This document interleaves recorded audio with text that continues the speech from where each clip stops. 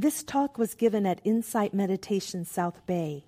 For more information and a schedule of our events, visit the Insight Meditation South Bay website at www.imsb.org. For information about online programs, visit the Bodhi Courses website at www.bodhicourses.org. Bodhi is spelled Bodhi.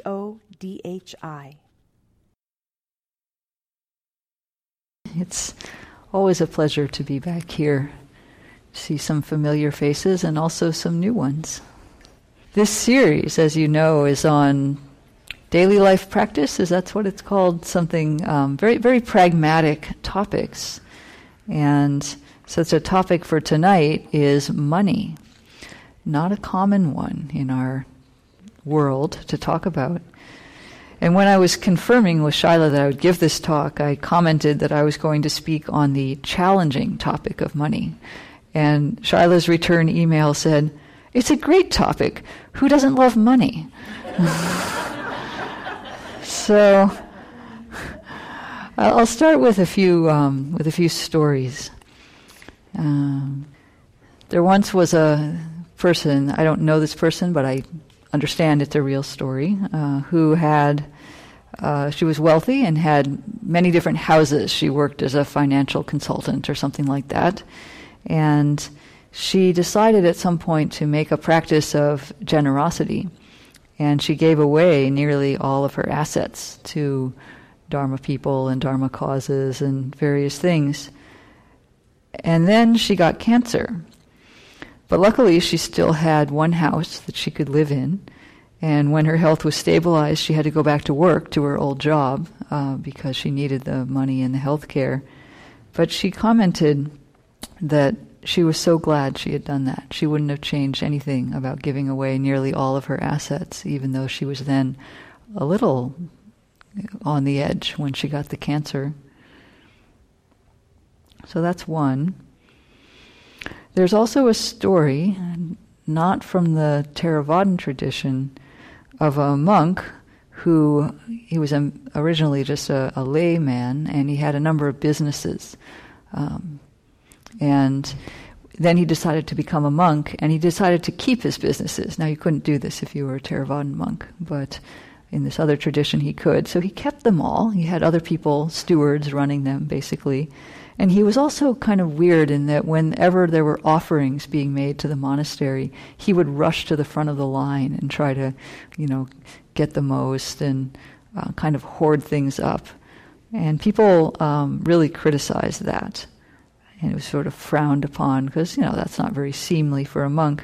But then a flood came and wiped out the whole town. And people were out on the streets and watching their houses float away. And the very next day, big carts came rolling up the road from the nearby city, and he had paid for the entire rebuilding of the town. So, what did he know, perhaps? And then another real-world story is of a person who really wanted to donate to the monasteries. This was in Japan. And they were just so inspired, but didn't have a lot of money, and imagined themselves being able to give a great offering to one of the monasteries. And so with a very long-term eye, they figured out that they'd probably be good in the publishing business, and went to work very hard, entrepreneur kind of thing, and built a huge publishing house through totally traditional business methods, which in Japan are quite strict and serious. Right there in the whole capitalist market, and sure enough they were successful, eventually came to fruition, and then they were able to give a lot to the monastery. But their path along that was to be a hardcore capitalist business person. So you can think about these stories and how you relate to them. Money is always part of a bigger picture. It's always something that we're doing in our life is related to that, but it's the life that we have to keep in focus still. But it is an important part. As spiritual people, we may wish that we could kind of ignore it or something. We may be unwilling to look at it squarely or talk about it, but that means that we're missing something, because money is an important part of our lives. Why did I somewhat unconsciously write in my email, "This is the challenging topic of money"? I don't think that was very conscious that I wrote that. I just figured, oh yeah, money, challenging topic. So I feel like I need to offer some caveats before I can even really dive into this topic. There are at least two problems with talking about money in the Dharma related to this culture. The first is that money in America is actually something of a taboo. And, we think, why would that be? We're a capitalist culture. I don't think it's true. You can see it anywhere on TV. But somewhere hovering underneath that, we are not so comfortable with acknowledging class differences, because that threatens our country's image of freedom and of the American dream and other things. We like to believe that it's all available for everyone. But there are classes. There are. And so this taboo spills into Dharma groups, and it feels awkward to bring up money. We also have the Judeo-Christian tradition in our culture, whether or not you participate in that. It's there. And it has, I don't want to horribly oversimplify, but it does have a certain glorification of poverty. Jesus said that it's easier for a camel to go through the eye of a needle than a rich man to enter heaven. I might have something to say about that later. But it's important to note that in the Buddhist teachings, they don't say this, actually. We'll see what they do say in a moment, but they don't have that inherent kind of statement like that. But nonetheless, even in Buddhism, we have these images of Theravadan monastics who are the strictest of the monastics. They don't use money. And so we might get the impression that money is dirty somehow. It's for lay people who aren't as spiritually advanced, something like that. So I felt like I needed to kind of name these things, not because I have any way of addressing them or intention to address them in this talk, but just to name them in the way that kind of pops the bubble a little bit. So I think we can talk about this. And if there's a bit of an awkward feeling, well, that's a feeling to notice. Noticing awkwardness. Where is that in my body? And it's also important to see all the views, identities, and emotions that are wrapped up with thoughts about money. This is actually a very charged idea. Money is an idea, by the way, but it's a very charged one. So what did the Buddha say about money and wealth? Let's look at that a little bit. Much of what he said is actually about our relationship to money.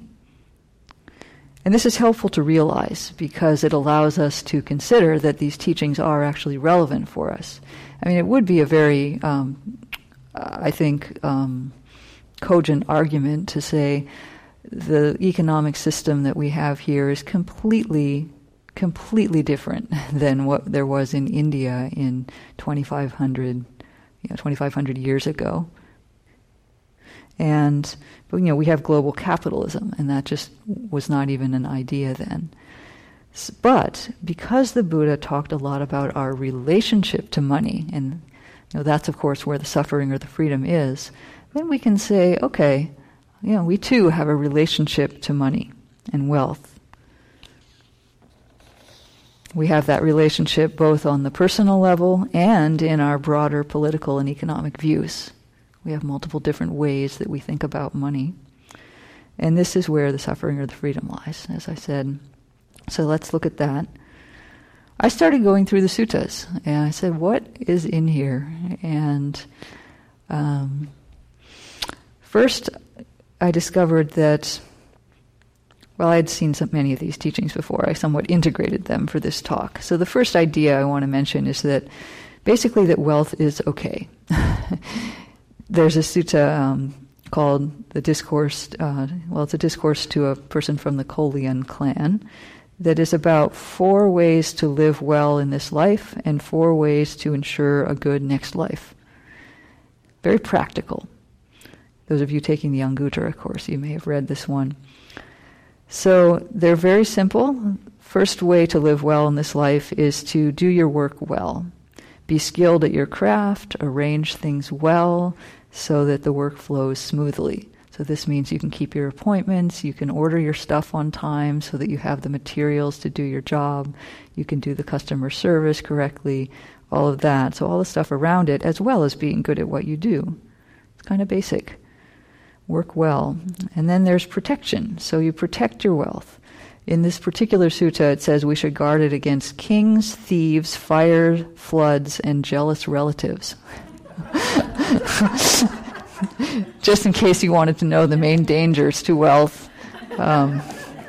in the Buddhist time. But we can find analogies to all of those, right, in our time.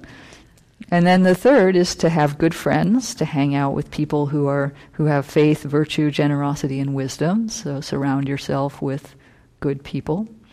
And then the fourth is to maintain a balanced livelihood, which one person translates as living in tune, which I kind of like. And that's very pragmatic also. That's described as having an income that exceeds your expenditures. And that sounds practical. And neither living in a miserly way nor an extravagant one, which is very interesting. I'm going to have some more to say about that later. So there's nothing in there about wealth being bad or that rich people are intrinsically suspect. Instead, wealth is something that can happen. Wealth happens. Sometimes it doesn't, but it's a conditioned thing in the world that some people are going to have wealth, and that the idea is that if you do these 4 things, you're more likely to have a nice, fairly live well in this life. That's what the person asked the Buddha. It was a question. Someone came and said, "I'm a layperson. I'm not going to ordain. How should I live?" And this is what the Buddha said. So it's okay to cultivate and protect wealth. And that's kind of the main message. By the way, the 4 ways to ensure a good next life are to develop good qualities of mind. So faith, virtue, generosity, and wisdom. You can imagine that since you're not taking your wealth with you into the next life, you have to cultivate something a little deeper than that. So this seems pretty practical to me. The second thing, kind of theme, is hinted at the end of this one, is that wealth is to be used. It's actually to be used. It's a resource. And let me read something here from a conversation that King Pasenadi had with the Buddha. So the king says, "Just now, Lord, a money-lending householder died in Savatthi. I have come from conveying his heirless fortune to the royal palace, 8 million in silver, to say nothing of the gold. But even though he was a money-lending householder, his enjoyment of food was like this. He ate broken rice and pickle brine. His enjoyment of clothing was like this. He wore 3 lengths of hempen cloth. His enjoyment of a vehicle was like this. He rode in a dilapidated little cart with an awning of leaves." And the Buddha hears this from the king and says, "That's the way it is, great king. That's the way it is. When a person of no integrity acquires lavish wealth, he doesn't provide for his own pleasure and satisfaction, nor for the pleasure and satisfaction of his parents, his wife and children, his slaves, servants, and assistants, or his friends. He doesn't institute for Brahmins and contemplatives offerings of supreme aim, heavenly, resulting in happiness. When his wealth isn't properly put to use, kings make off with it, or thieves make off with it, or fire burns it, or water sweeps it away, or hateful airs make off with it." Those 5 again. "Thus his wealth, not properly put to use, goes to waste and not to any good use." So it's interesting, right? He says, if you're rich, don't live like a miser. Don't live like a pauper. You have this resource. It's got to be put to good use. Interesting message. Yet another sutta says, in case you wanted to then say, well, what are the good uses? There's one that lists the 5 good uses for wealth, similar to what were named in the other ones: supporting family and employees, supporting friends and associates, warding off calamities, performing the 5 oblations to relatives, guests, the dead, kings, and devas. That's fairly culturally specific. And offerings to contemplatives, which is basically supporting the Dharma, very high merit. I'll have another comment on this sutta in a moment. And then just to throw one more thing at you about this, there's a sutta called Causes of Downfall. And there's a whole bunch of stuff listed, but I'm going to read 2 of them. Though being well-to-do, not to support father and mother who are old and past their youth, this is a cause of one's downfall.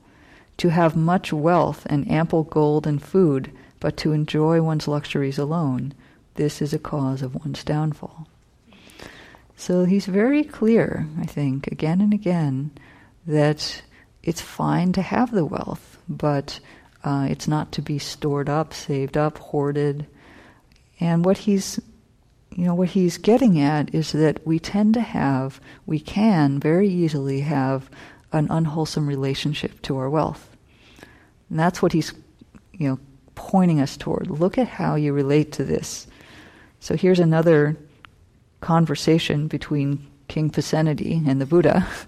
I guess they talked about wealth a lot.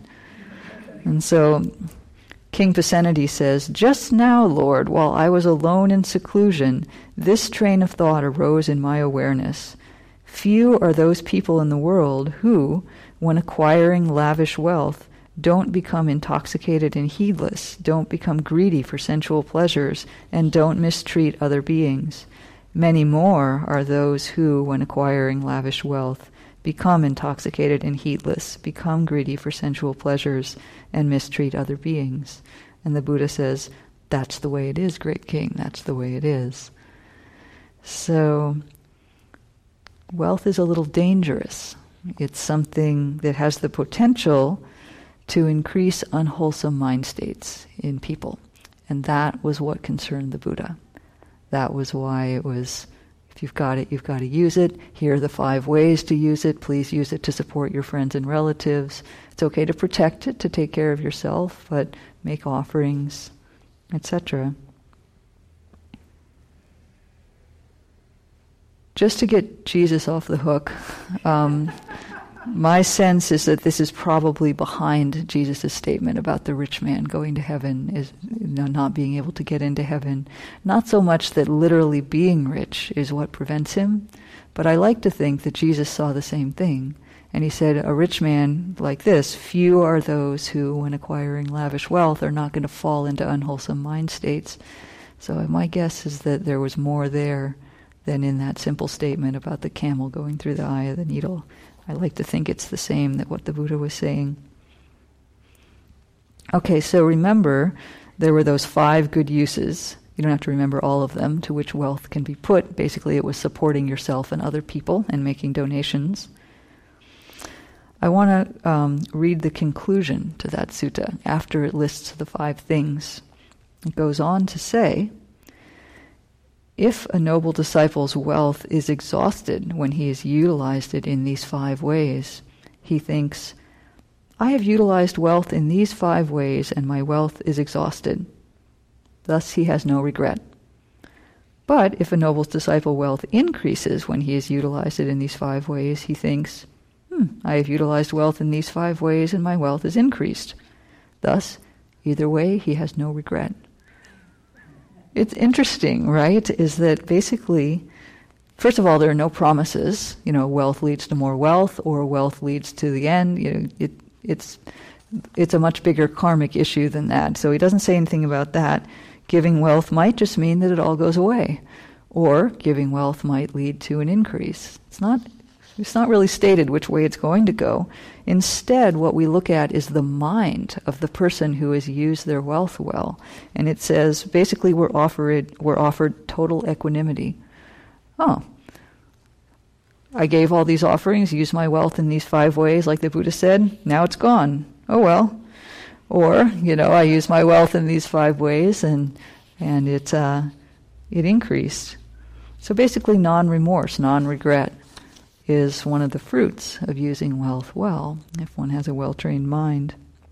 And it's nice to know, apparently the person is happy to know that their wealth has been put to the best possible use, such that it's not leading to harm.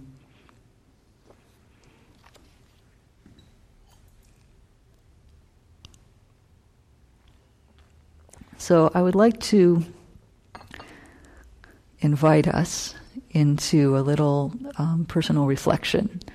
So if you would, please close your eyes and get a little bit meditative on the inside. It'll be fairly short, but allow yourself to settle in.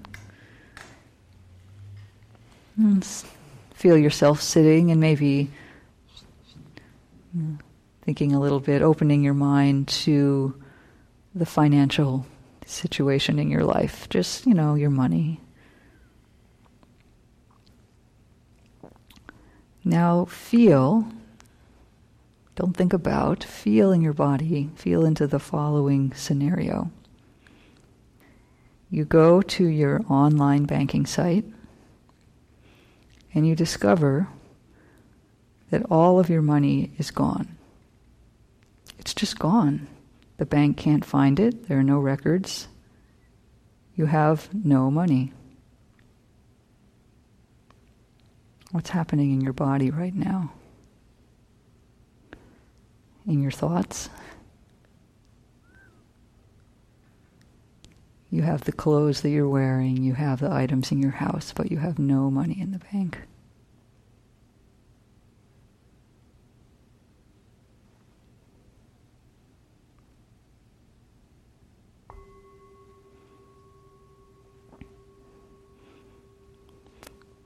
Okay, so gently returning into the room, this may have given a glimpse into your relationship to money. And you can see by what your mind did with that, if you allowed it.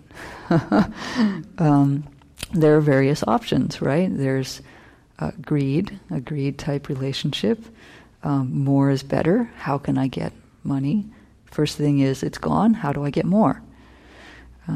There's usually a connection between greed and fear, because they actually come from the same part of the brain, interestingly. And so if the sense was, how do I get it? Or there can actually be an aversive or hating type relationship to money. We might think, well, like Shyla said, who doesn't love money?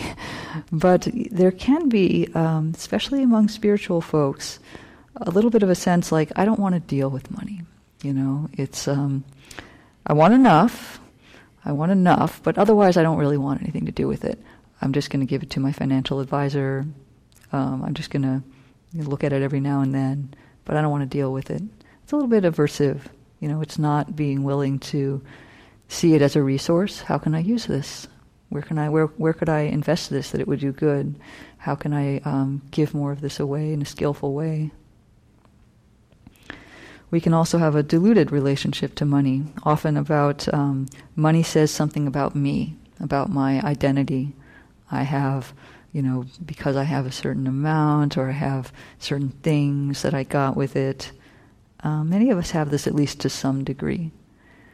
And we may not be aware of it until it's potentially not there. While you're waiting for your next, if you're employed right now, you'd have to wait for your next paycheck if really all of your money was gone, and your friends invite you out for coffee and you can't go really because you don't have any cash in your wallet. You're always using your credit card. I don't know. So, little things like that. It says something about me. Or what about equanimity? Was it okay for you if it all went away? Well, fine. I put it to the 5 good uses. Now it's all gone. I have no regret. Or, similarly, could you remain balanced if you suddenly got a lot of money? Winning the lottery is kind of the classic, but, a big inheritance can come at an unexpected time for some people. And sometimes you think, oh yeah, no problem, but it can be a life changer to have suddenly a lot of money when you didn't before. So here's where the suffering or the freedom lies. in that, what you felt in your body when you did that. What did the mind do with that? Here's a real life story written in a book, so that the I is the author of the book. It's not that important who it was. I knew a man who lost a fortune suddenly and was penniless, with a legal battle to fight and children to support. He found that he had another kind of wealth in the ties of affection and respect he had built up, wealth he would otherwise never have seen. Lawyers took on his case pro bono. The grocery store extended credit, the schools gave scholarships, and he got by on the wealth that was invisible before the money dried up. We might have more wealth than we think, actually, or less. So the Buddha talked often about a series called gratification, danger, and escape. And this is the kind of sequence of our understanding of, and it was in his own experience, his own understanding of sensual pleasures in particular, but basically stuff that we might get attached to. He acknowledged that there is gratification in things. That's why we get attached to them, because they are actually pleasant. They do actually provide us with something useful. Money is not something neutral. It's an attractive thing that's helpful and beneficial and supportive for us. So naturally we end up getting attached, right? But there is he acknowledged there is actual gratification. But anything that we can get attached to like that carries also a danger. The danger, as noted earlier, is that we'll do harmful things or generate unwholesome mind states. That's one of the dangers of attractive things in general, and money in particular. And then also it's an area of uncertainty. And the other danger of things is that they are inconstant or impermanent, and so it comes and goes outside of our ability to control it. And so the degree that we're attached to something that we don't have control over, we suffer. Actually, the attachment itself is suffering, even if it doesn't come or go at that moment. The grasping itself, but particularly if we're attached and then the money goes. So with compassion, the Buddha laid out, he said, here's the gratification, here's the danger, and then he would say, here's the escape. Here's the way not to get caught in that attachment, to escape from the craving and the clinging that's associated with whatever's attractive, in particular money. So one escape, or partial escape, as we heard above, is to do good with the money, is to generate merit by using it well, basically. And then, like the man who lost everything and found he had a lot of friends, we might live on that merit, actually, that had been done with his money. But there's, of course, the other escape is to free the heart, through deep Dharma practice, where we let go of all craving and clinging. Then money won't matter. Money won't be one of the things that we can cling to. So there's the sort of the worldly option of the merit making, and then the spiritual option of Dharma practice. And the escape begins, for all things that are attractive, but money in particular, it begins with recognizing the limitations. We have to actually see the danger of something in order to be willing to realize that the gratification is not a good enough end in itself. So here's another discourse. He's talking to some people who tell him that they're not observing the uposatha, which is a devotional thing that lay people do, taking the 8 precepts once a week. And so the Buddha's somewhat admonishing them for this, and part of what he says to them is, now what do you think, lay people? Earning 1,000 kahapahanas a day, I guess that's some kind of kahapanas a day, saving up his gains and living for 100 years, would a man arrive at a great mass of wealth? Yes, Lord. Now what do you think? Would that man, because of that wealth, on account of that wealth, with that wealth as the cause, live sensitive to unalloyed bliss for a day, a night, half a day, or half a night? No, Lord. And why is that?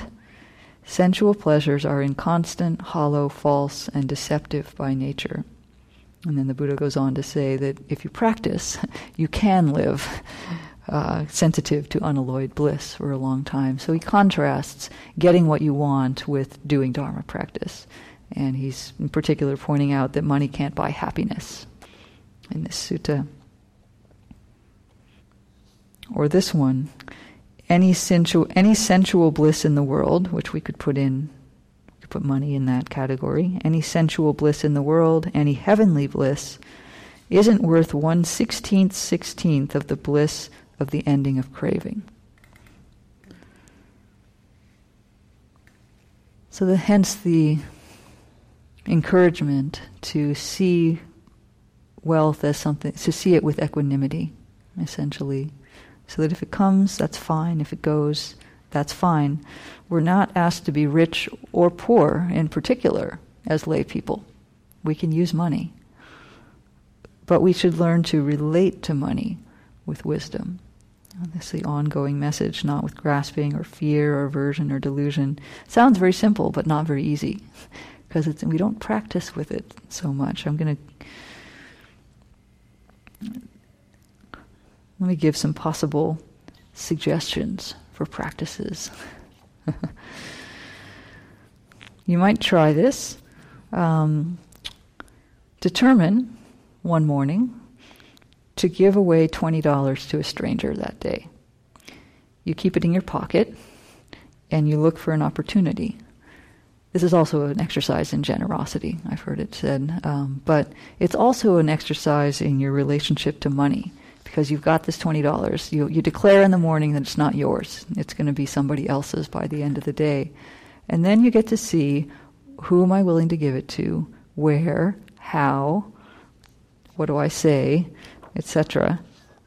Can be an interesting exercise, because remember, this is all about the mind state. It's about the relationship and how we'll only see that when we have a change in how we're doing something. Here's another one. Get up one morning and decide that the next time, whether it's that day or some later day, but the next time someone asks you for money, you will give it. And you will give a little bit more than they ask or than your initial gut feeling. Next time someone asks me for money, I'm going to give it. And I'm going to give a little more than they ask or than I feel like. So see how this makes you feel, to be beholden, to give up some money at some indeterminate future time.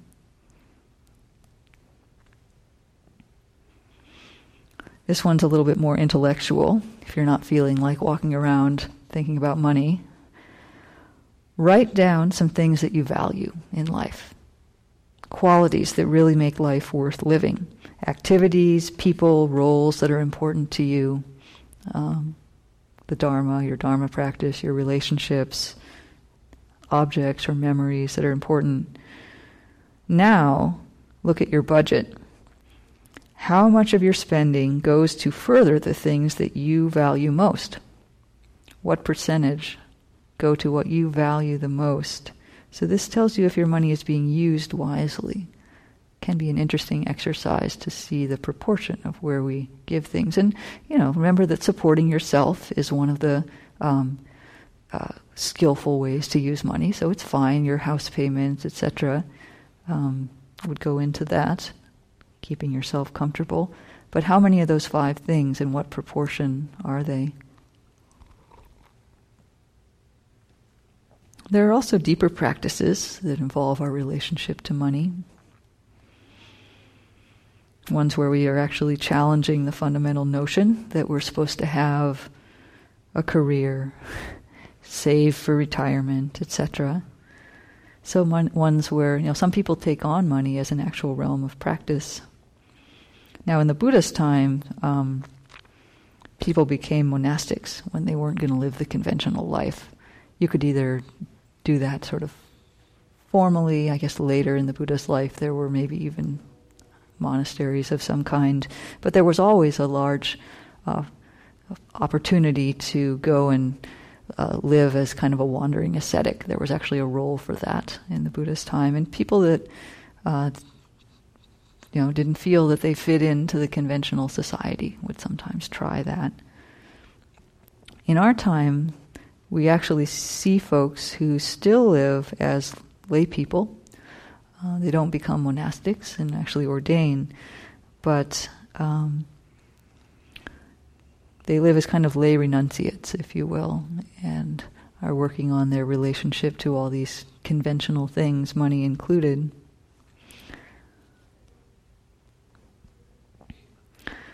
And sometimes these folks are kind of manifest as being profoundly disinterested in the usual way of managing and relating to money. So I want to share a couple examples.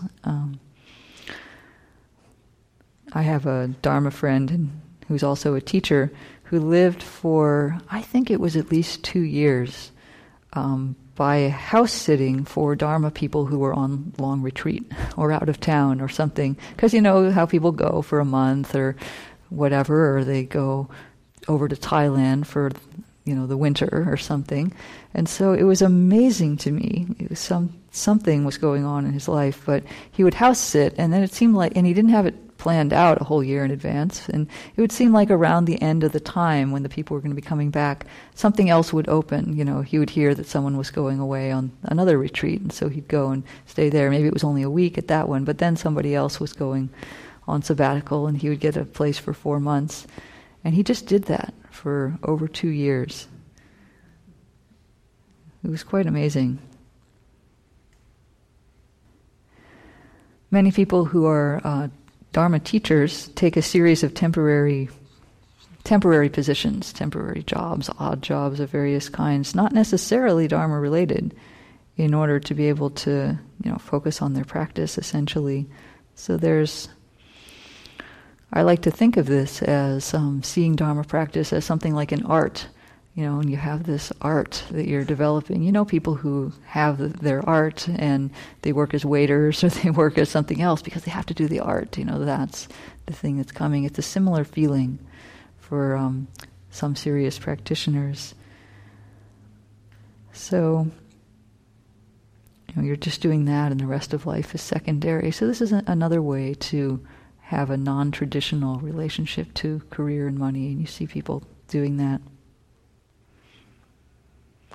Yet others find that compassion overrides financial concerns. And this is one that I think about,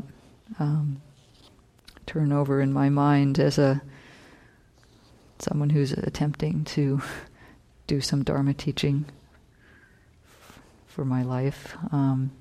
This is from a person who is a Buddhist nun, longtime practitioner, who worked for a long time in the human rights field. And she's also a Zen Buddhist nun and now a teacher.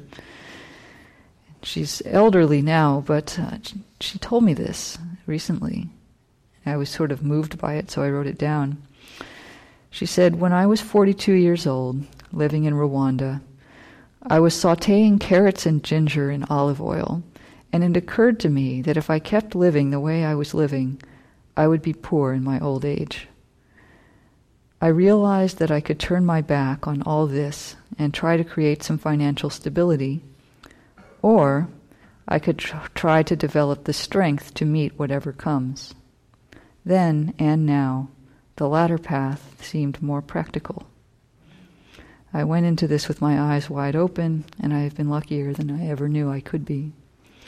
She now lives in Cambodia, which doesn't have a very high cost of living, and through various good fortunes from the merit she made, has a good place to live there, at least a nice little apartment.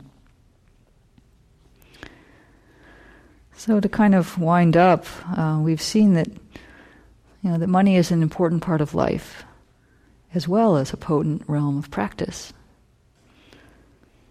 And the Buddha asks us to understand and clarify our relationship to money in order that we aren't creating suffering around it. So we have to look carefully at how we actually are relating to money and how we're making choices that might move us toward correcting any imbalances, if we noticed any in our thought experiment. And people do all kinds of things in relationship to money. Actually, you see all different models. There isn't just one way. I'm not glorifying one particular approach over another. I also know someone who was a Dharma teacher for a long time and is fairly wealthy and retired from teaching and is finally enjoying the hermit life that he always wanted to have but didn't have earlier because he was a lay teacher and very busy. And now he's like, at last, I just sit in my house and read and write, and I'm protected by having this, what came through my life. He's grateful for it. So see for yourself how to find freedom in relationship to money, whatever your situation is and however it ebbs and flows. I hope it will be a journey toward freedom. Thank you.